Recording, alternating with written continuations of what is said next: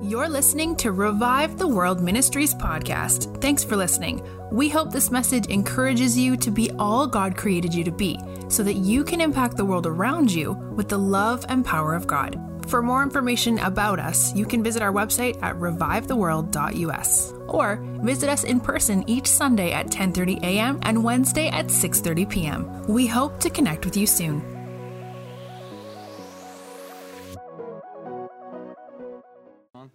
I am now. Okay. Wow.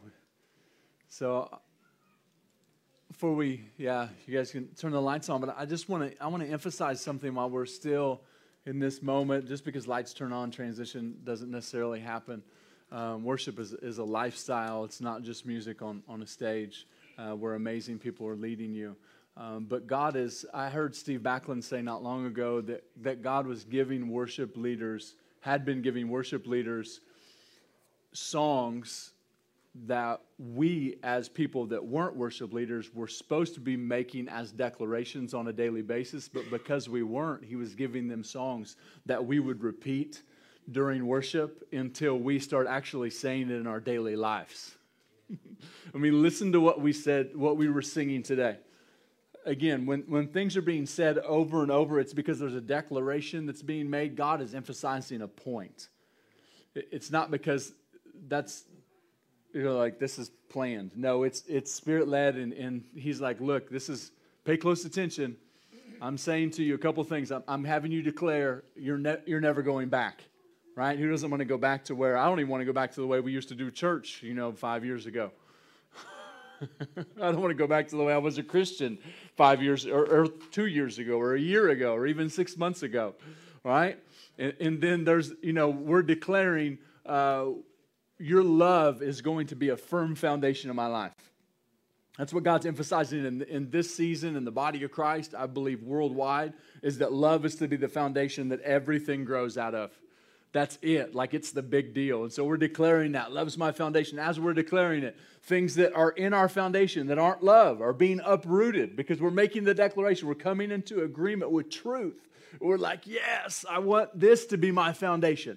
The other stuff that was built on, the stuff that I thought it was supposed to be about, I'm getting rid of that. Go ahead, take that, Jesus, and pour love into that thing and solidify the truth that you've been teaching me so that I can live out of it. And then we start declaring that we receive your love. I was talking about this GIF that I send to Lindsay sometimes as a joke, but I felt like it was like what God's doing too. Have you ever seen this one that it says, just let me love you on it? And there's this guy and he's chasing this lady. And he's like, just let me love you. And the lady's like, and she takes off, and I felt like that's the Father. He's like, just let me love you. And as we're singing, we receive your love. It's like, we're like, okay, I'll stop running. Here I receive your love because I can only give you what I receive. Love my neighbor as I love myself. And so as we're singing that, I could just feel I'm worthy of the Father's love.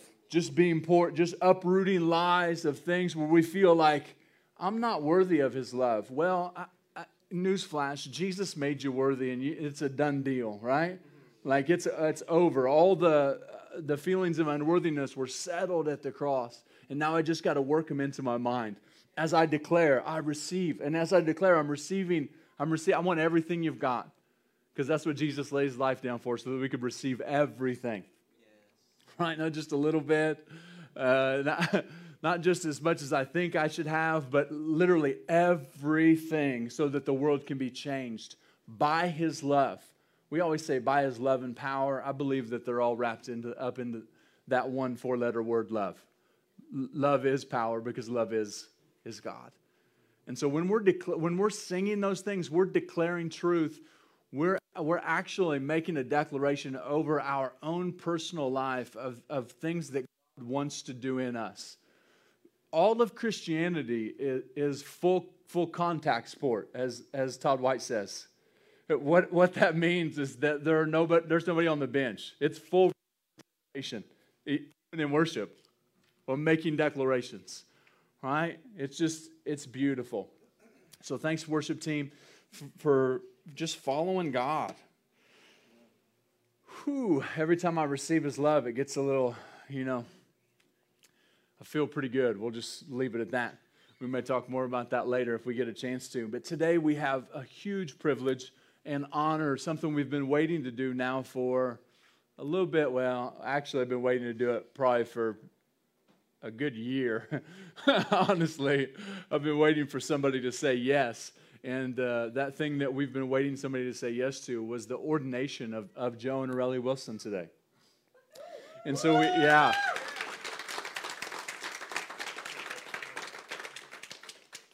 to some of you, it may mean more than to others. For those of you that are family and friends and have known Joe and Aurelia closely, you know that this is a huge deal, right? This is a huge deal.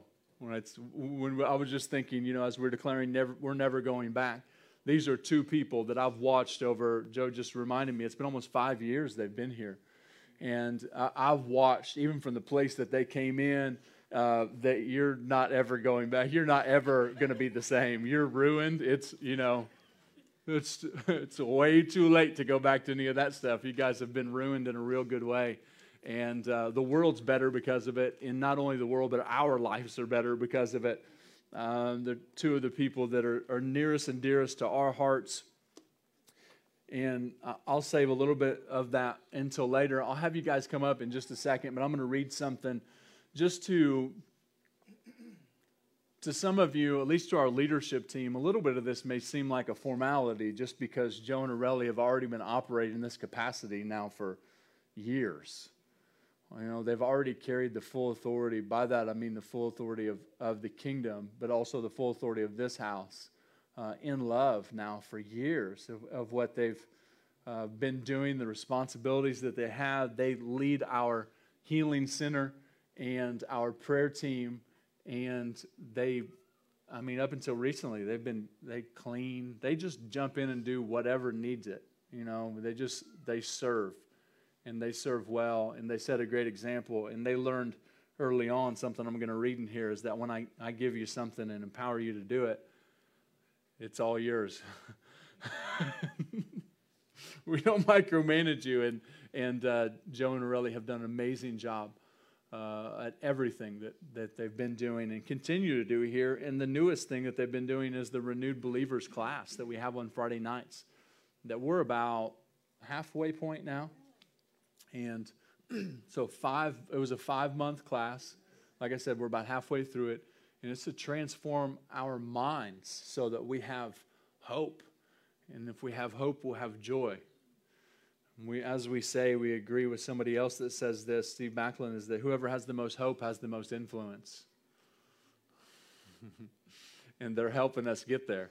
So they helped write that curriculum, and our, there's people's lives are being radically changed. My life's been radically changed because of that same stuff. So I want to just briefly describe what ordination is to us, what we see it as, and then I'm going to have the leadership team come up here and have Rachel come up here too, because she's got something to share over Joe and Aurelia, and we're going to lay hands on them and pray. And you guys are going to help us pray for them.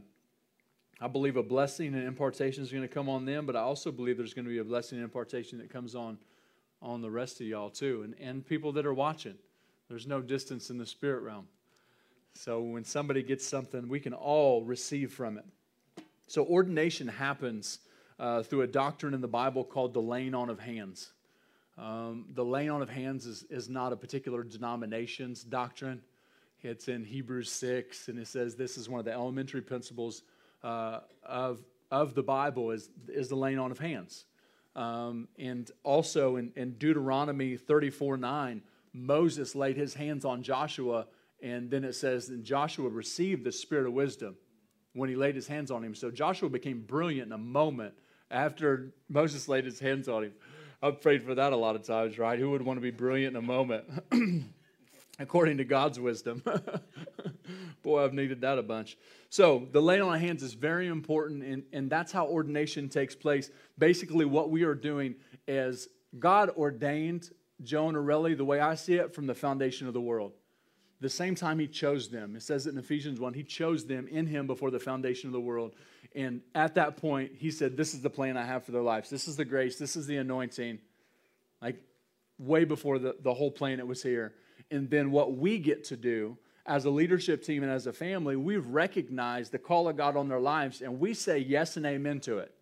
Man can't ordain you. God ordains, and we just come into agreement with what God's already done. That's basically all of ministry. We just come into agreement with what God's already done. And we just say yes and amen to it, when we wake up to the truth. And so when we ordain somebody, essentially what happens is the only way we'll do it personally is when they've said, we submit to your authority. Relationally, and because what we say is that if I'm not submitted to a man or woman that I can see, I'm fooling myself if I think I'm submitted to a God I can't see. So I'll be a real rock star in that relationship. I'm submitted to God, but not submitted to anybody else. And so Joe and Aurelie have done that, and they've found out what happens when you're submitted to an authority who actually wants you to benefit from the submission more than they benefit from it. That's the way I know submission's like a bad word for some of you guys. I know it's left a nasty taste in your mouth, and that's unfortunate, but that's not what it is in this place, because we've learned from different people.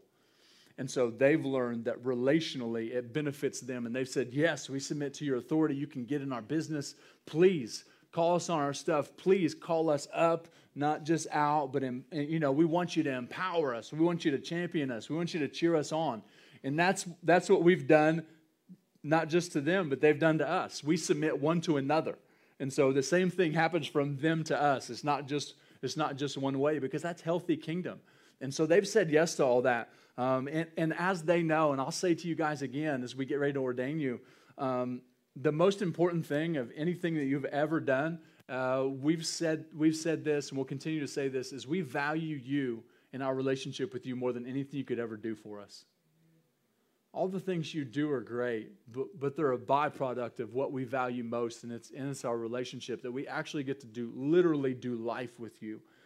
So we value that. That will remain the same for as long as we're on the planet together, until I don't know who will go first. You know what I mean? I'm not trying to win that race, but as I already said they've realized we don't micromanage them, and Joe and Aurelie you guys have helped create the culture that are still helping create the culture that we have now, a kingdom culture, a culture of honor, a culture of we love first, and a culture of where hope and joy are some of the most prevalent things that we carry and that we display in our daily lives. There were so many not long ago that people were laughing during worship, and they said, What was so funny? Maybe we'll talk about that later. So our expectation is something we know you're already going to do, and it's just to continue to love people well like you have been. And you're leading the charge in this area.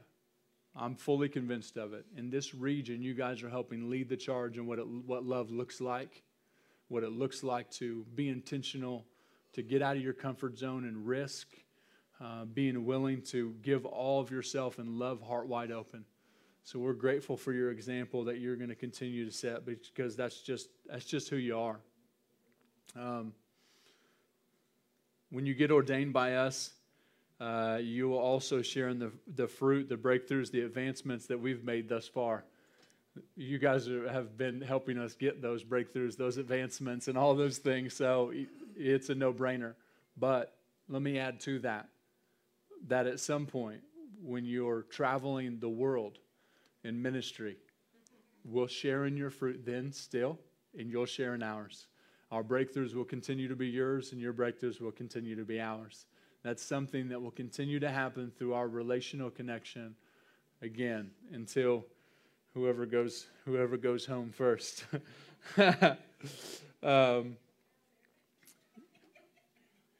Yeah, you guys want to go ahead and come up. I've got your ordination certificates up here framed, and Owen, Nikki made sure these got printed out. They're already in glass frames. I would encourage you not to sit them on the floor.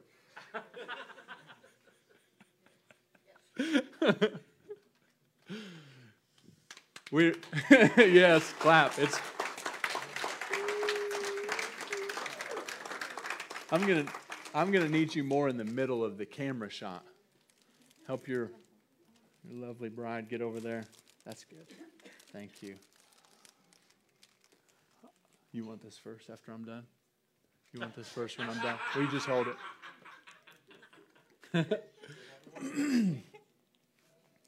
So here they are. You can hold them for pictures later. They have stuff on the other side, I promise.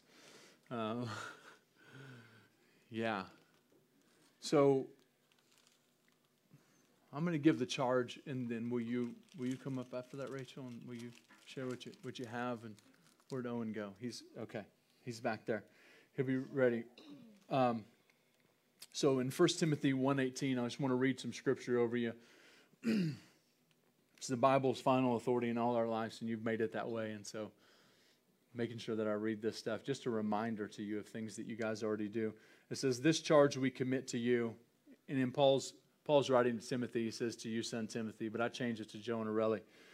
Don't worry, I took it up with Jesus. This charge we commit to you, Joe and Aurelie, according to the prophecies previously made concerning you, that by them you wage a good warfare, all that the Lord has spoken to you and through others, all the prophecies that you have, all the visions that you've seen, all the dreams that you've dreamed.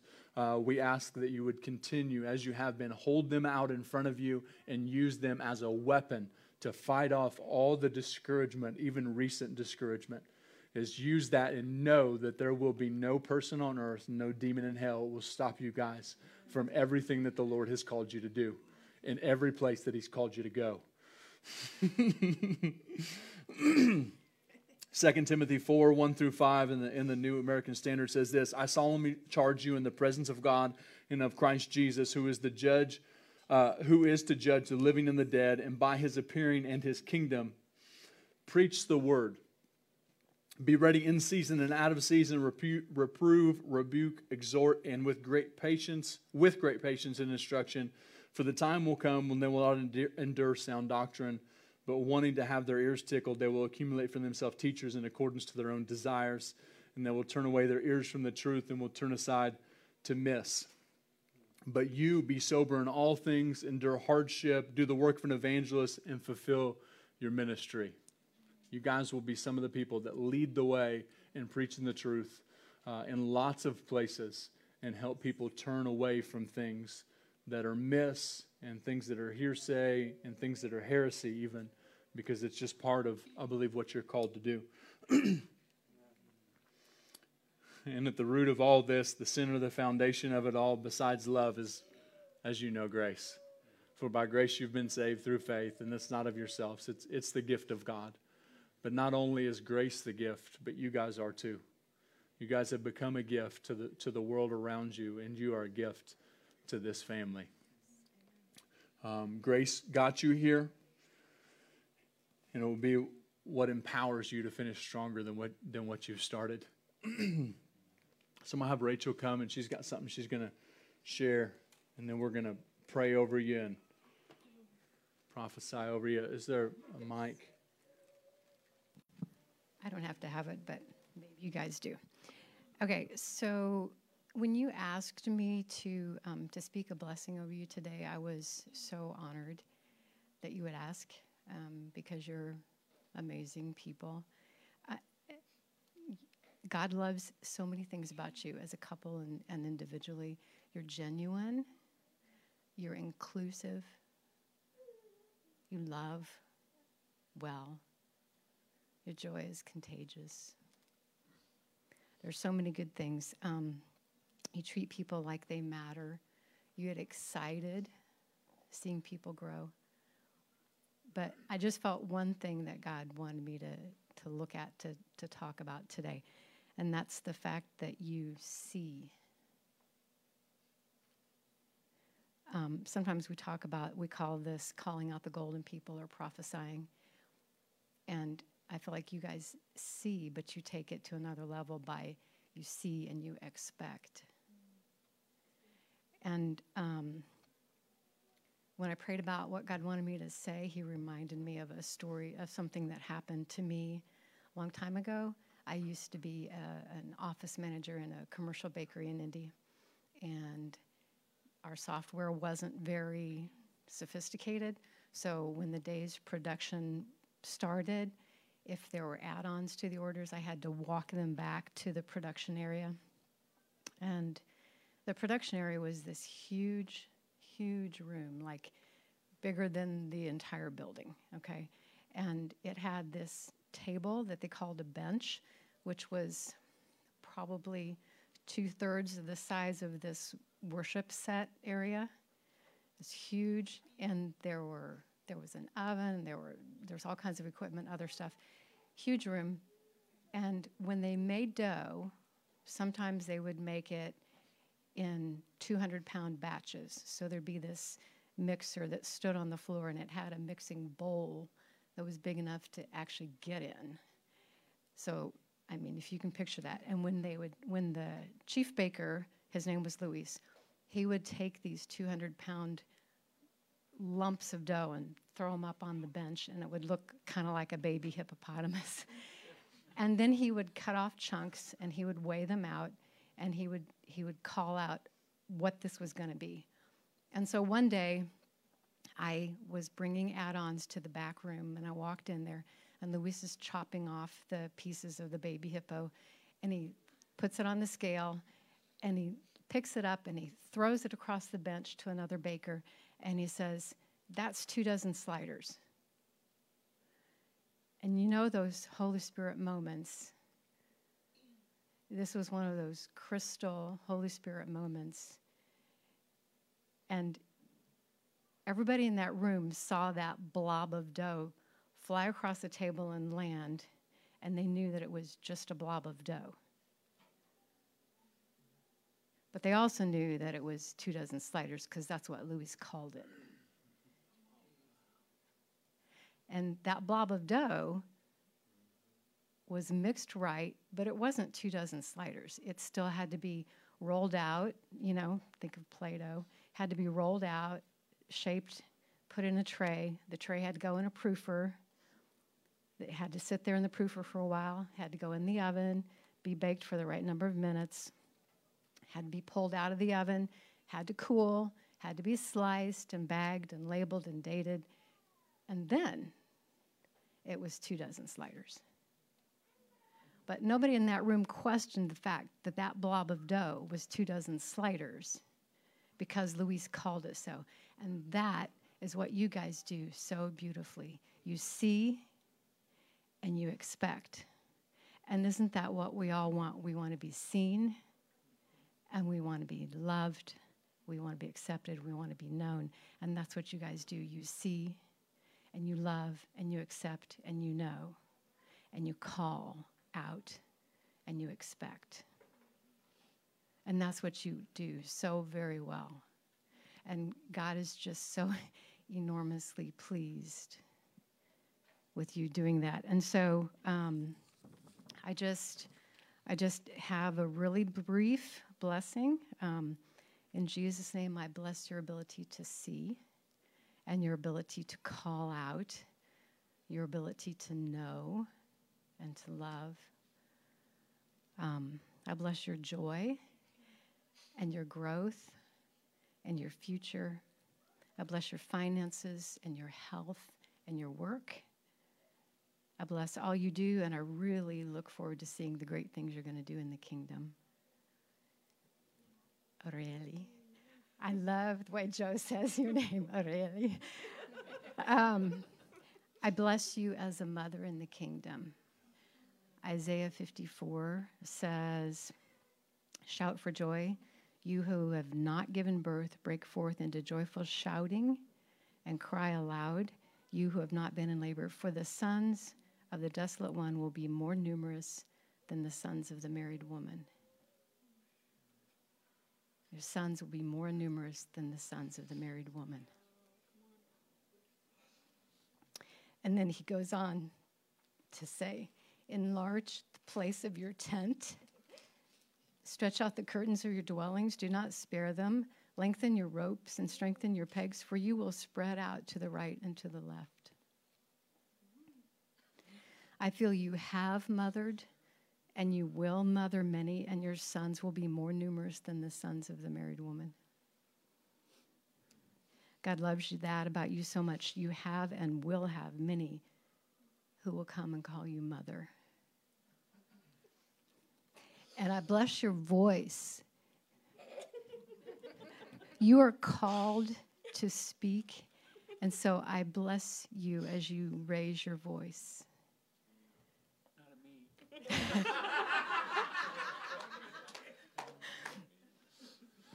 And Joe, I bless you with even greater wisdom than you already carry. I bless you with even more powerful teaching. I'm sure you've noticed in the New Testament how many times Jesus was called teacher. And you do that well. So you follow his example well, and I bless your pursuit of teaching the way Jesus taught. So thank you. Thank you for being you.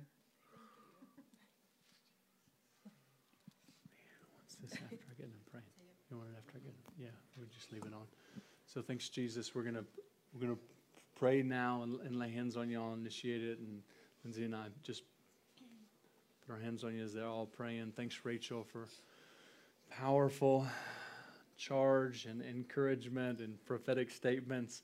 And so I just feel like that as we continue to pray, that there's going to be a greater impartation for you guys today. And I felt like that the Psalms 2:4 perspective that God has, that he sits in heaven and laughs, that you guys have that perspective, but it's going higher today. And I felt like I was just supposed to call out these gifts, which I don't take lightly, or don't do anxiously either. But I felt like the four of the fivefold ministry gifts rest upon your lives, of the apostle and prophet and pastor and teacher, and let you figure out which is which for you. May be obvious to us, but we want it to be obvious to you. And so I thank you, Father, right now that we get to lay hands on Joe and Aurelia, your son, your daughter, and literally say yes and amen to everything that you've placed on their lives. We pray there be a greater release right now of impartation. There be a greater release of grace to do everything that they've been called to do, that there be unlocking of everything that you placed in them. We thank you for the ordination of heaven that's coming alive in new ways starting today, that today will be a new day for them, that it will mark something new that starts in their lives, and it's going to bring breakthrough, Lord, in ways that they have been dreaming about, in ways they haven't been able to dream about yet, but you're going to help them. And so we bless this son, we bless this daughter, we bless them in the gifts that they are. We bless them even more so in the gifts that they get to be to us and to the world around us.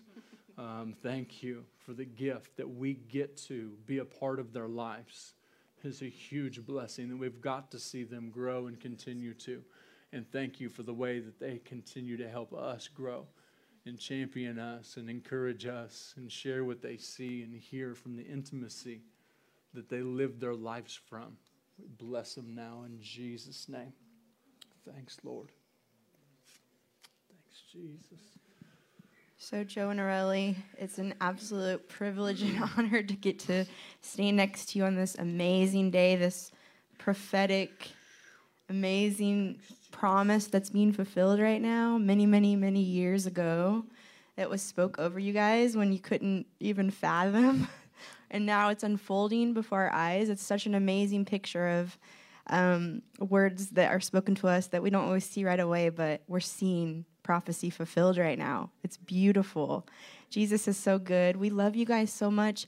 You guys mean so much to me and Owen, into this Revive family. I think that you guys serve. You're a picture of servanthood and love and honor for people like I've never met anyone before. You inspire me. You encourage me by your lives. And you really are exactly who you are here. It's such an encouragement to the body of Christ. The moment that you guys stepped in this place, Revive the World benefited, and we've gone way farther and faster by having you guys here with us, just by getting to be in your life. not for anything you've done here. No, I mean, that's all beautiful, but just allowing us to be a part of your life, we have gone so much farther and faster than we ever could have without you. And so I just want to thank you guys. I thank you for your yes to Jesus. Thank you for wholeheartedly serving Jesus with your whole heart and going after walking in wholeness in every area of your life and doing the hard things and saying yes to Jesus anyways. I was praying for you this week, and I wrote down some prophetic words, and I was hearing you guys were going to be having like an equipping center, but then I just felt like the Holy Spirit said, no, they are the equipping center. You guys are called to equip believers. I see you traveling the world. You already know this. You've heard this a billion times, but just another, just for the purpose of the recording and to encourage you again, I see you traveling. I see churches inviting you to equip their people and their leadership team. I see you sitting down with church leadership and teaching them how to love and honor, teaching them how to renew their mind to truth, the Pathway to Powerful book, things like that, the Victorious Emotions. I see you teaching leadership teams and traveling worldwide, but it's going to be an extension, like Tony said earlier, of Revive the World. We're always going to be a part of your lives, and I'm just excited to see what God does for you.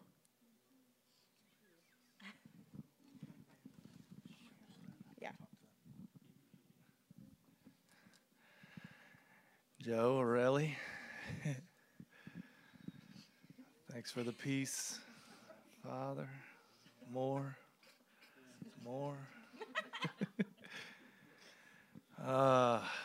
Joe.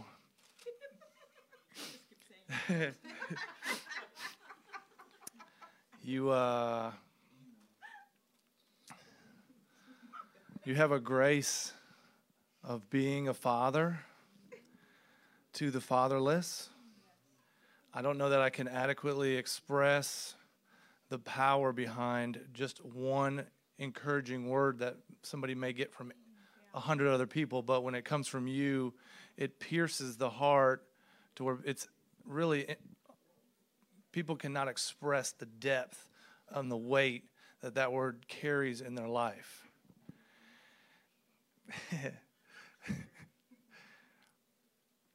I think what you stepped in is just the beginning, and countless thousands, well, you could count them, but thousands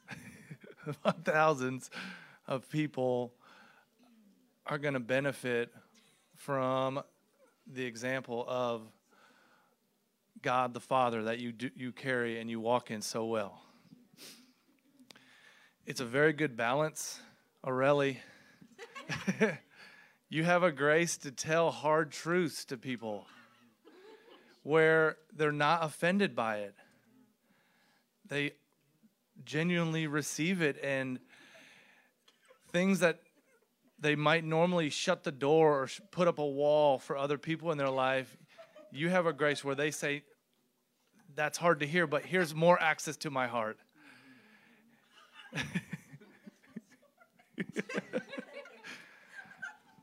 Bless what you're doing, Holy Spirit. Thank you. More. I just want to say thank you. You guys are really great. I'll let somebody, here you go.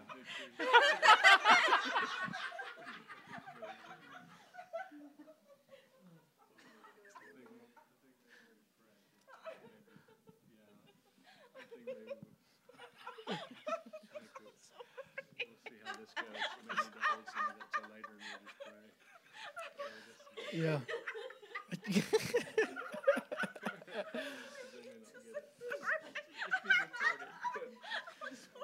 Holy Spirit. God, we just thank you for Joe and Aurelie.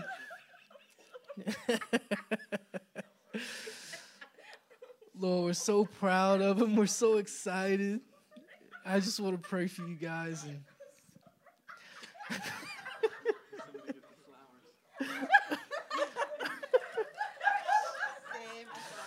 Holy Ghost.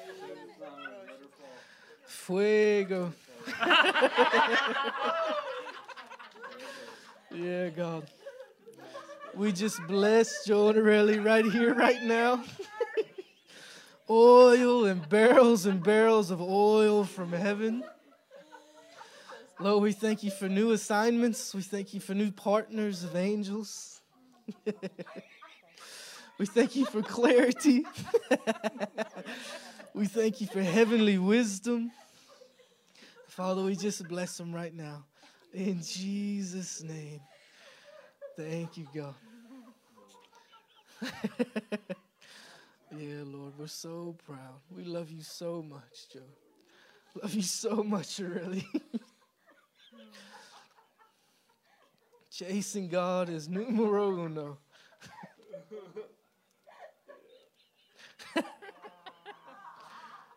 Thanks, Lord. We love you.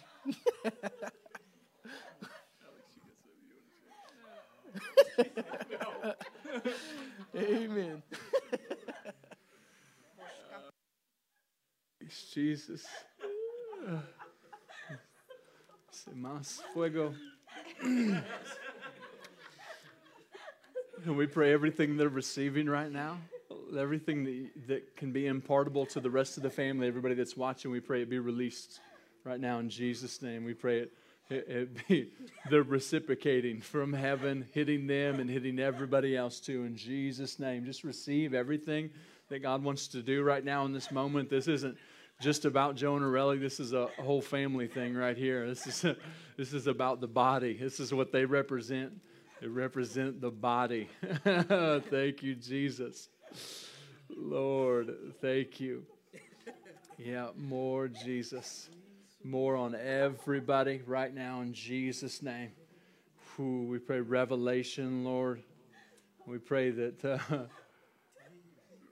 that every person would allow you to do whatever you want to do in this moment, regardless of what it sounds like, feels like, or if we understand it. We pray like the peace that passes understanding. We pray that we would allow you to do what you want in us that passes our human understanding. Oh, thank you, Jesus. Yeah, thank you so much. Yeah, bless them, bless them, bless them, bless them. Bless him, bless him, bless him. Thank you. Thank you, Jesus. Thank you, Jesus. More God. Thanks, Jesus.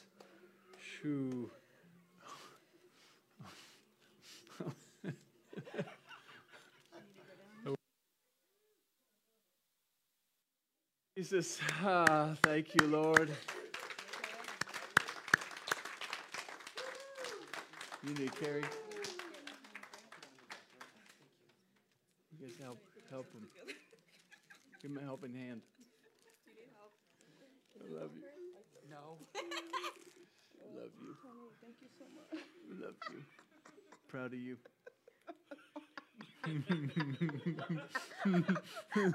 More. Thanks, Jesus. Love you, man. Super proud of you guys.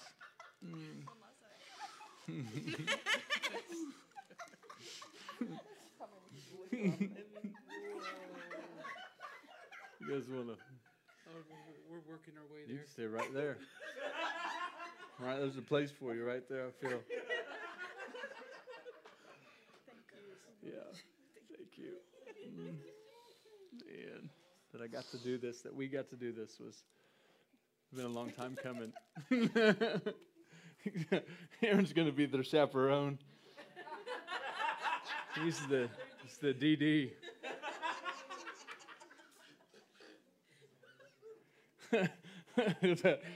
All the boys are making sure this gets recorded. They're gonna. This will be for years to come. We'll be showing these videos at Christmas and Thanksgiving and every chance they get. You remember when? Uh-huh.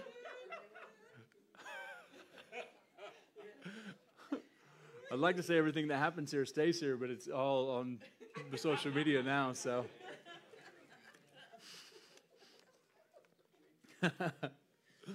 Oh, unashamed of the gospel. I'm gonna do something. I don't know what, but gonna hold on to this podium for a moment, and I'm gonna do my best to explain to you some of what you're seeing happen, because some of you are accustomed to when I said earlier, and I joked about the lady that said, "What's so funny?" Because people were laughing during worship. After worship, she said, "What's so funny?" You know, and I thought to myself as I was thinking that question, because I know that some of you have been in environments where things happened and there was no explanation ever. Now, one thing I never want to do, and I hope to be able to do this in 20 minutes, one thing I never want to do is leave you without explanation of what happens, and at the same time not over-explaining while things are happening, because sometimes you just got to let things happen, right? It sometimes will look like holy chaos. Because when we prayed for revival to come, we were like, we want to be ignited for God. When we were praying that, we were saying, God, we want everything you've got. Holy Spirit, you can come, and we don't care what it looks like. We don't care what it sounds like. We don't care what it feels like. We just want you. And then he came, and we were like, oh my gosh, at least I was. I'm like, oh, this is freaky. I'm scared. I don't know what to do. And that went on for probably a year inside my head. And I'm like, I don't know what this is. But I kept getting testimony after testimony after testimony. And I was watching people's lives, not like overly watching, you know, like Big Brother, but just like watching. Well, they're authentically changed. They're loving people better than they ever have. Like they're more full of hope, more full of joy. They're stepping out and taking risks. They're getting breakthrough and healing.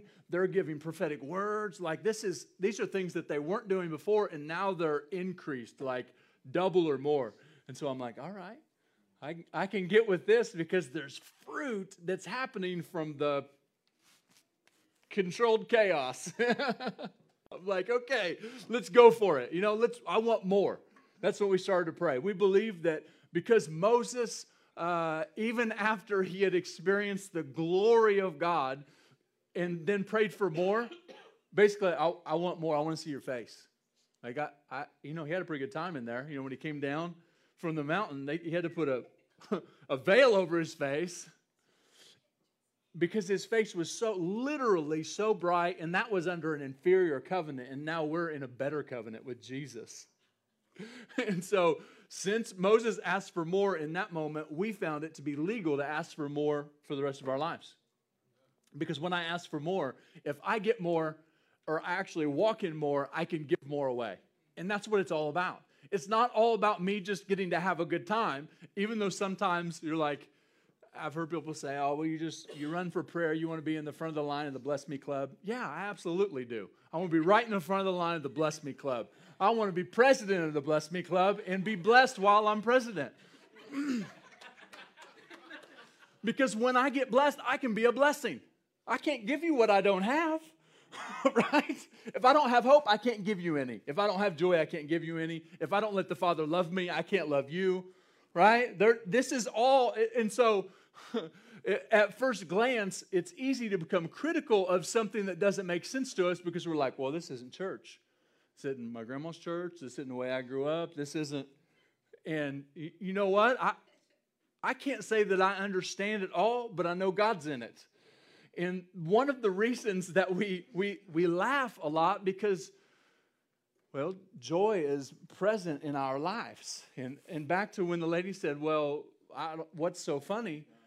I thought a couple things. I thought, well, people that are dancing look crazy to those that don't hear the music. And I think that there's always something funny, because I think about all the times the devil thought he was going to kill me. How he thought he was going to keep me in addiction all my life. Right?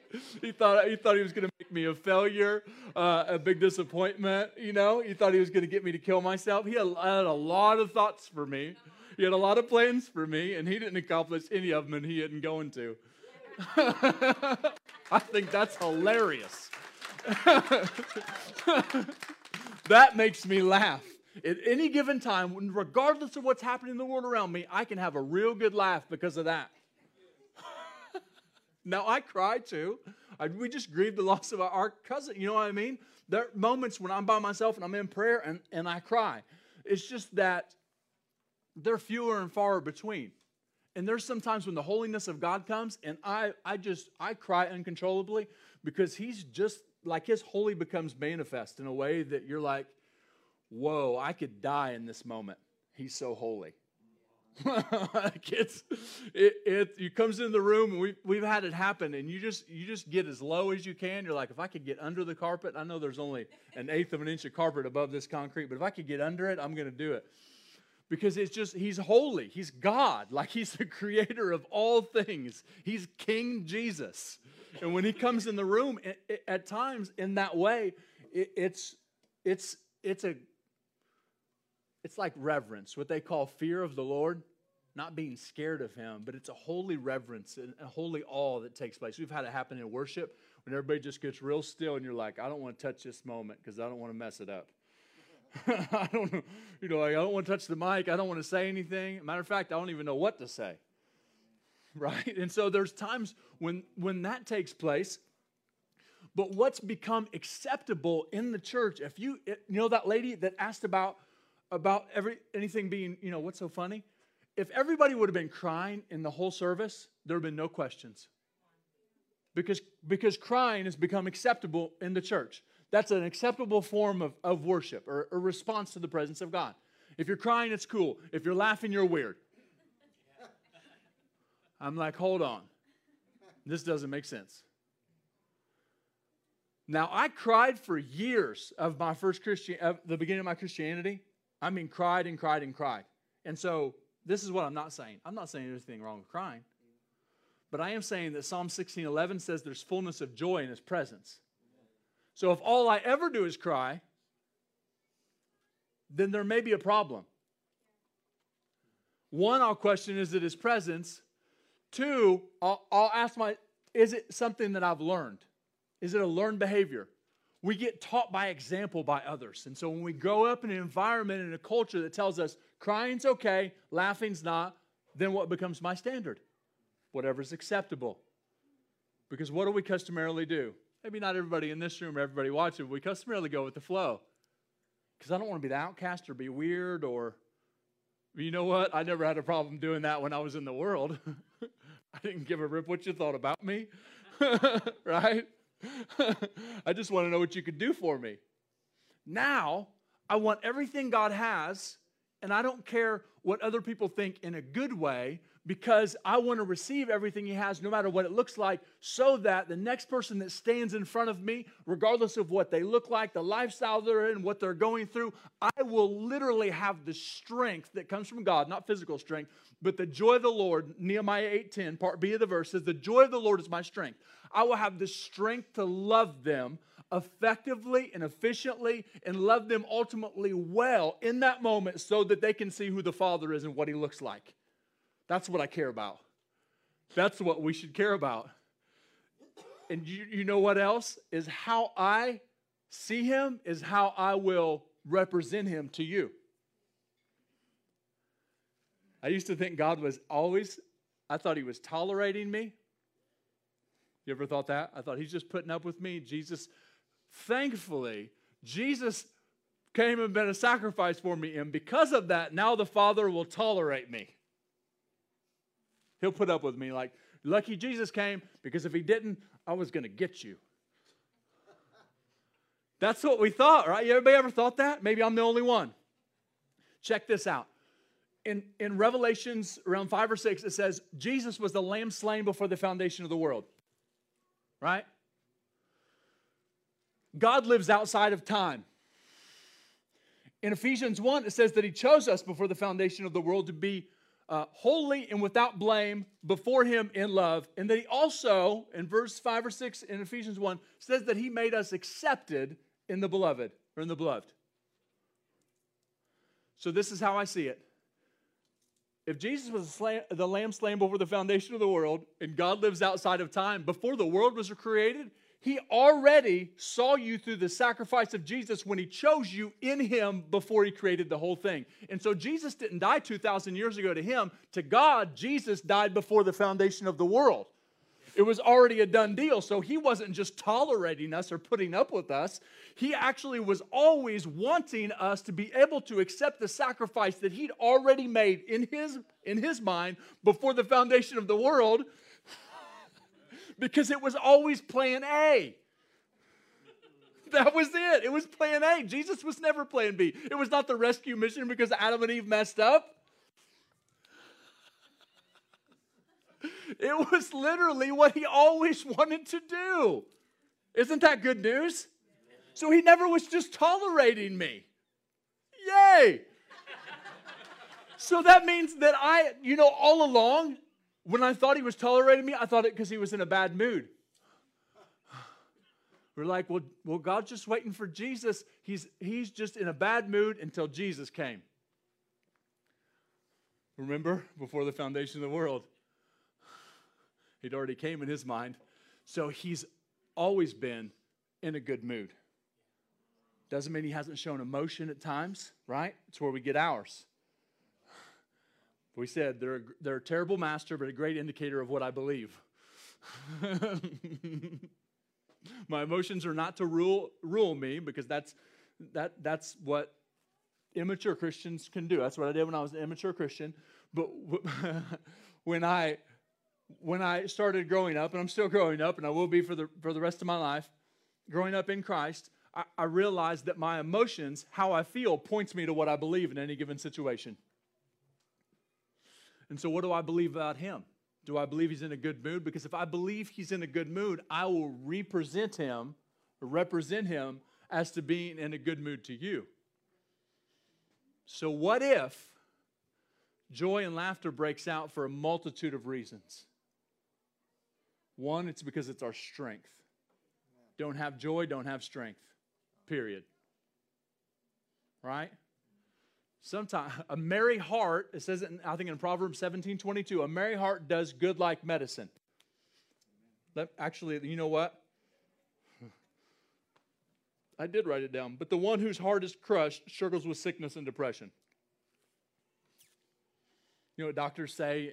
They believe that over 80% of sicknesses and disease are directly related to emotional problems. I think joy and laughter is the key to a literal healthy heart, which has been proven by medical science. Medical science and the Bible are not to clash. They actually complement one another. Isn't that amazing? And so we're seeing that all the time, medical science proving biblical truth. And this is another one of them, is that a merry heart does good like medicine. But if I don't have joy, if I don't have a merry heart, if I don't have a happy heart, then sickness and depression come my way.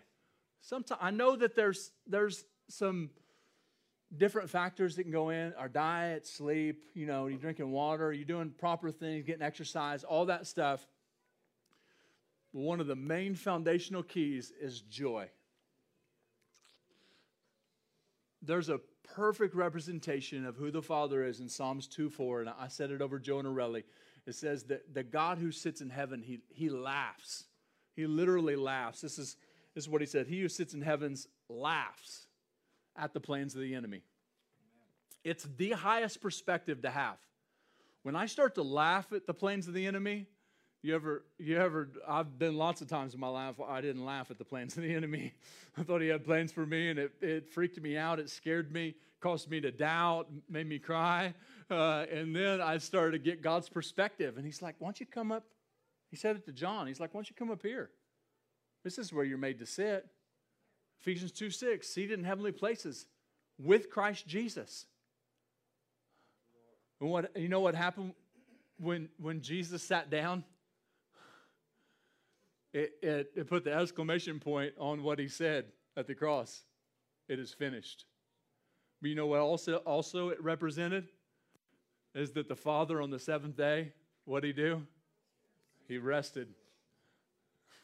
He never started working after that, because Jesus had already done the work before the foundation of the world. It just got played out in real time when we saw it over 2,000 years ago. And the Father didn't get up. And so Jesus sits down, and when he says that you're seated in heavenly places with Christ Jesus, that I'm seated, this is what he's saying. This is what I hear him saying. Just rest in me. It's already accomplished. If you'll rest in me, you'll get my perspective. If you get my perspective, you'll realize that it's all already done.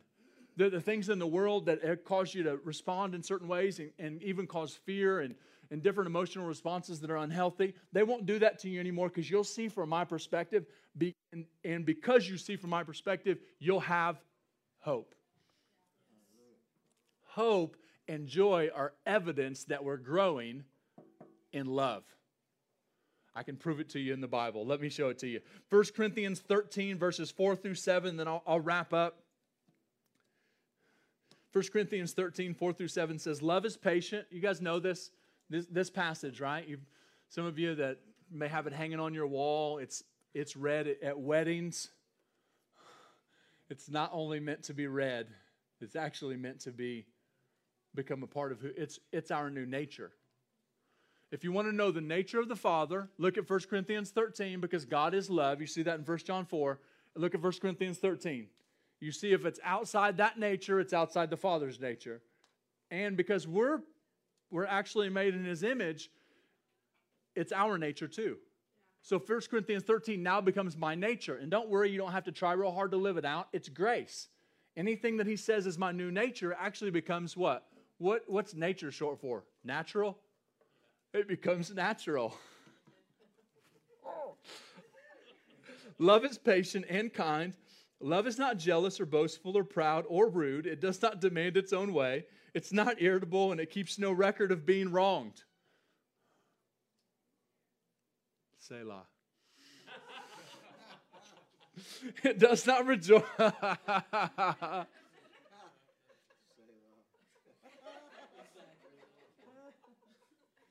That one stings me. This is what I asked God when I was reading 1 John 4, reading this passage the other day. I'm like, God, I want this to sting me every time I read it.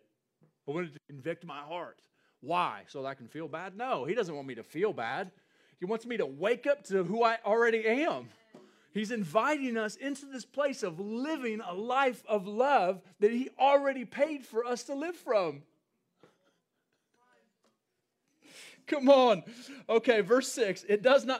Love does not rejoice about injustice. This is the NLT, by the way. If you've got another version up there, it might look different to them.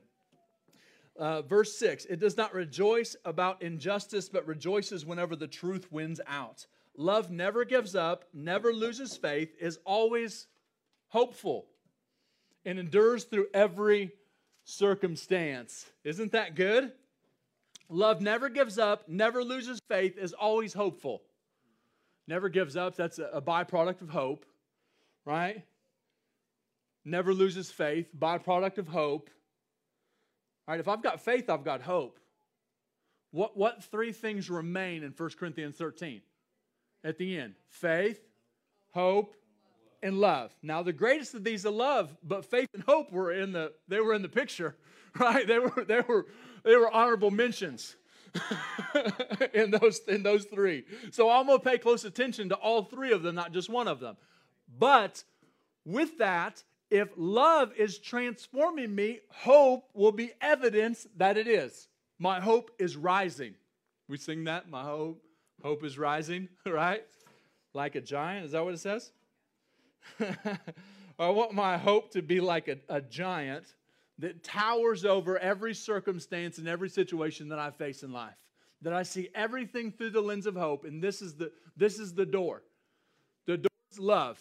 And if the door's love, then the door's Jesus. And you and I, that everybody that knows Jesus in this room, everybody that's watching, everybody that has a relationship with Him has already entered in through the door. And so then what do I have to do to get hope? If I've already got it, you're like, well, I don't feel it. Well, I'm glad. I talked to some people this past week. We were practicing receiving love. And I saw one person in the room was like, forget it, basically, after they tried for a little bit. And I knew that it was because everybody around them was actually feeling love. And I reminded them, along with everybody else, things in the kingdom don't come through feeling. They come by faith. Faith's not a feeling. Now, I'm grateful when I get to feel because I lived in a time when I didn't feel much that was good. And so now I want to feel kingdom things. But if I don't, in any given situation, I know that how we receive in the kingdom is by faith. And so you're like, well, I don't feel it. You don't have to feel it. It's already there. And so when I don't feel it, what do I go back to? What can I find is the most sure truth. My anchor is the Word of God. And I go to the Word of God and I look for what I need to renew my mind with to believe what Jesus has said is already true about me. He's seen me and you like this for thousands and thousands and thousands of years. He's already seen us as fully accepted, chosen, holy, blameless, forgiven. He already saw us as this. He was just waiting for us to say yes to the way He saw us. Accepting Jesus into my life is not only a ticket to heaven. It's a ticket into my identity. The way He always created us to be. I can't wait to get to heaven. I do want to hang out here as long as I possibly can, though. I'm serious. I know the world's messed up. You know what? It's been messed up since Adam and Eve fell. That's why we're here. To release light and life and love into the darkness. To bring change where circumstances and situations look hopeful or hopeless. We bring hope in. We bring a new perspective of hope into a situation where like, man, I probably shouldn't say it. I don't want to offend you guys, but literally, I had somebody, it was a Christian the other day, said the world's going to hell in a handbasket. You heard that said before?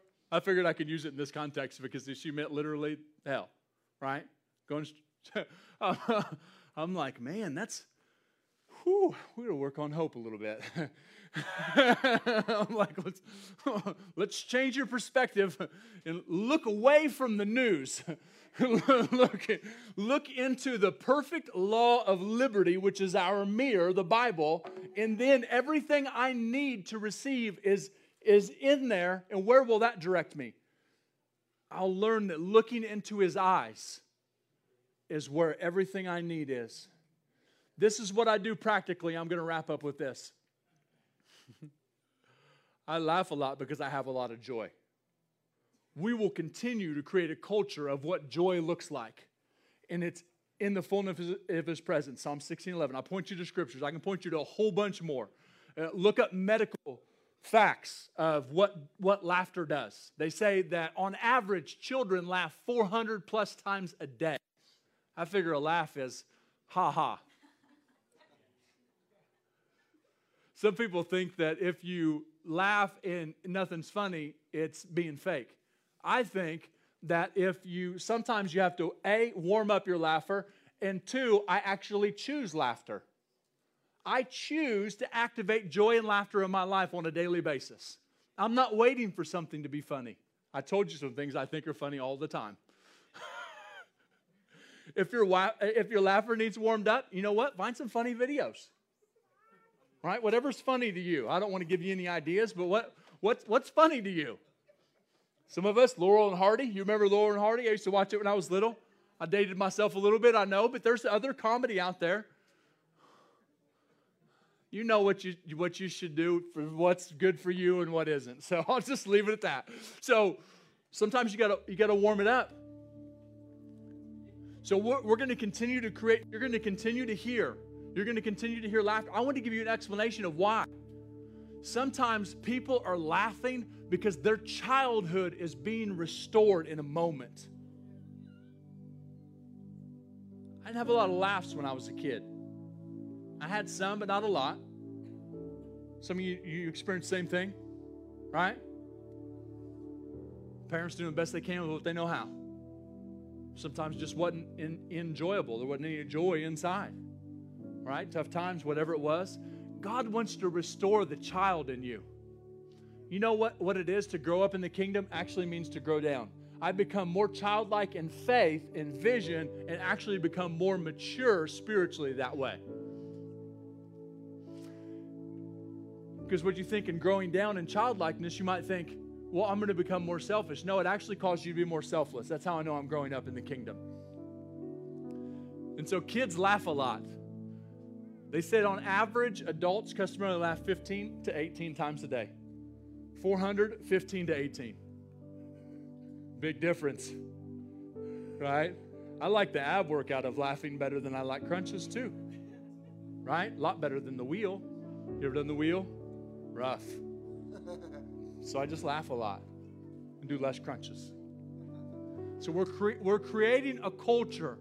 I'm not trying to encourage you to do something that you don't feel like doing. I am encouraging you to choose joy and laughter so that you'll have strength to make the impact that you were created to make, and that you and I will continue to represent a happy and holy and good Father. That's who He is. It's who you are, right? So this is what I do practically. I'll renew my mind with truth, and the Word of God's what we've been talking about.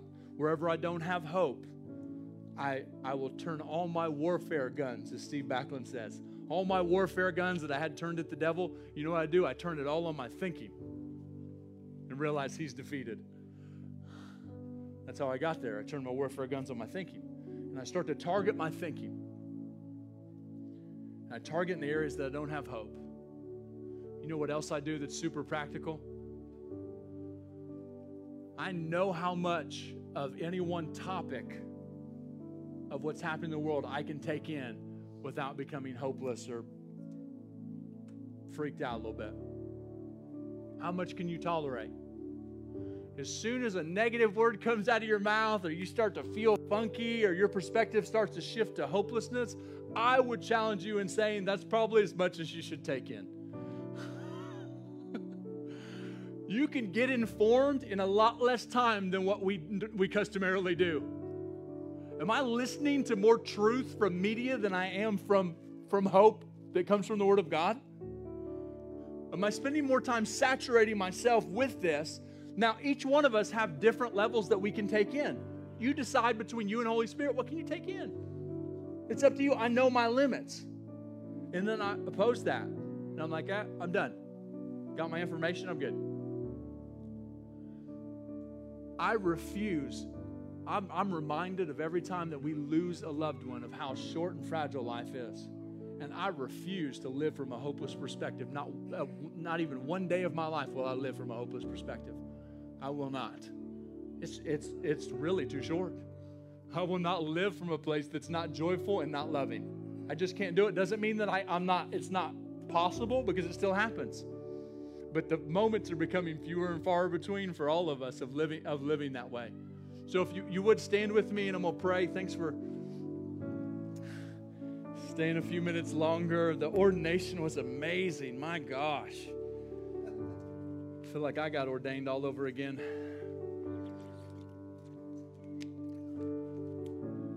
There's another thing that's worth mentioning. This is a question I want to ask you is, when do you need strength? You need it at the end of the battle? Probably need it in the middle of the battle. It'd be even better if you had it at the beginning. So let's get rid of all destination disease.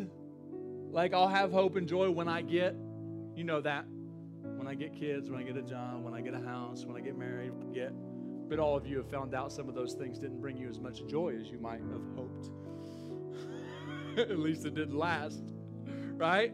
And so we need strength in every moment of every day. That's why we need joy. And I feel like the reason I brought that up is because I feel like there's going to be an impartation of joy right now. It's impartable. We got it.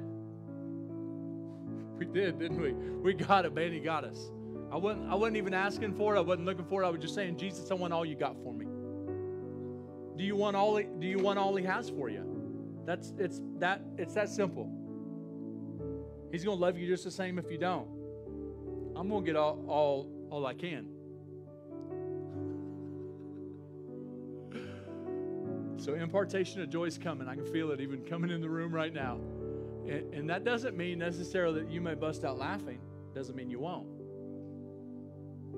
But it does mean you're going to tap into a strength that you don't have to conjure up on your own. Wouldn't that be nice? No caffeine required. Some of us, that seems foreign. Strength that does not require substance other than joy. It's the currency of heaven. He takes it seriously. He takes joy seriously. So Holy Spirit, would you come and make yourself even more tangible, more real than you already have been throughout this whole time we've spent together? Would you come and would you bring and solidify an impartation of joy into every person's life? Yeah, come. Come. Joy unspeakable, full of glory. Thank you. Yeah, just release every bit of oil of joy, every bit of joy that we carry as a house, every bit of impartation we've received, we release right now to every person watching. We release now in Jesus' name. We release it. Yeah. Explode inside people's hearts with your joy, would you, Jesus? Show them that you're as happy as you are holy. Help us to see as the good Father that's in a good mood. Thank you, Lord. Thank you, Father. Thank you, Jesus. Thank you. Thank you. Thanks, Jesus. Bless what you're doing in the room. Thank you, Lord. Bless Father. Thanks, Jesus. We receive joy right now. The oil of joy come, we receive. Just receive it in your own way. If you got to say it out loud or inside your head, whatever. We receive your joy right now. And in that, we receive your love. I pray that there would be a truth that's solidified in every person, and it's that we're worth your love. We're worth what you did. We're worth it because you say so. So I thank you, Father, for worth being solidified in the foundation of every person.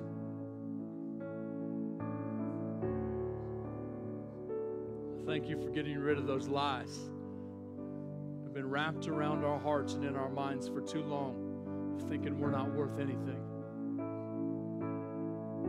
I felt like in the prayer room that self-loathing was going to be broken today. It's an extreme criticism of oneself, believing that we're not worth anything good. That's not true.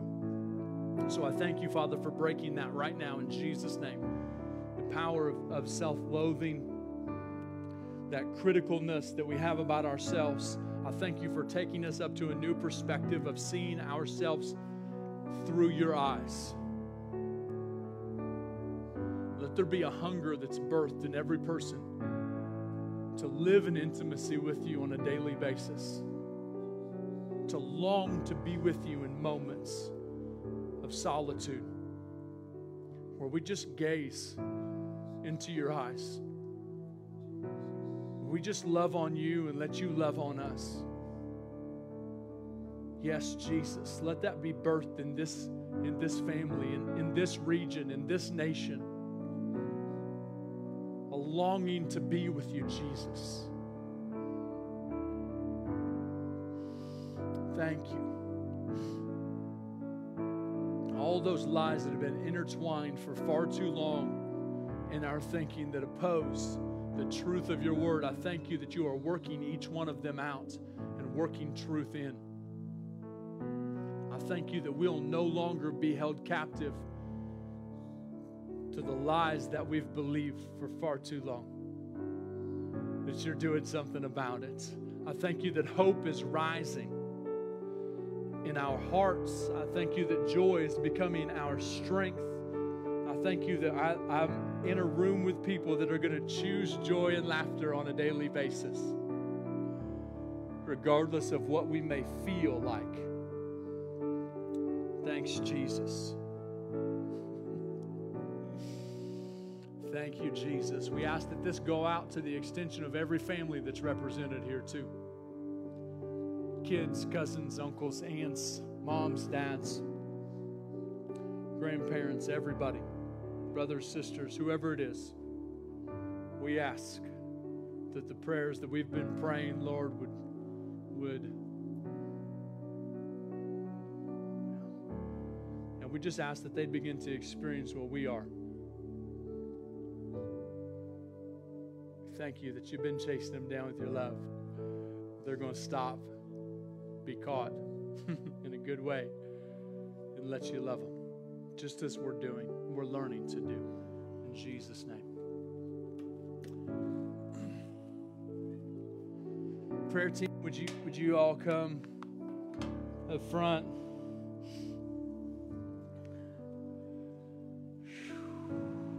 And thank you all so much for being here with us. I know that when we stop suddenly in a moment like that, God doesn't stop. He's still working, always working. And so you may need somebody to pray with you. If you need physical healing or any kind of other healing, we got people that want to pray for you and encourage you. And if you got to go, by all means, we bless you guys. Thank you so much for being here. Let him love you this week. See what it does. See what it does for the people that are around you. As you just literally, this is what I do on a daily basis, several times a day. Say, here I am. Here I am, Jesus, for you to love. That's it. I know it's a profound prayer. You might have to write it down. So literally what I do is changing my life. It's causing me to love more people intentionally on a daily basis. The most selfless thing we could ever do. Let him love us. So I bless you guys. Have an amazing, safe trip home.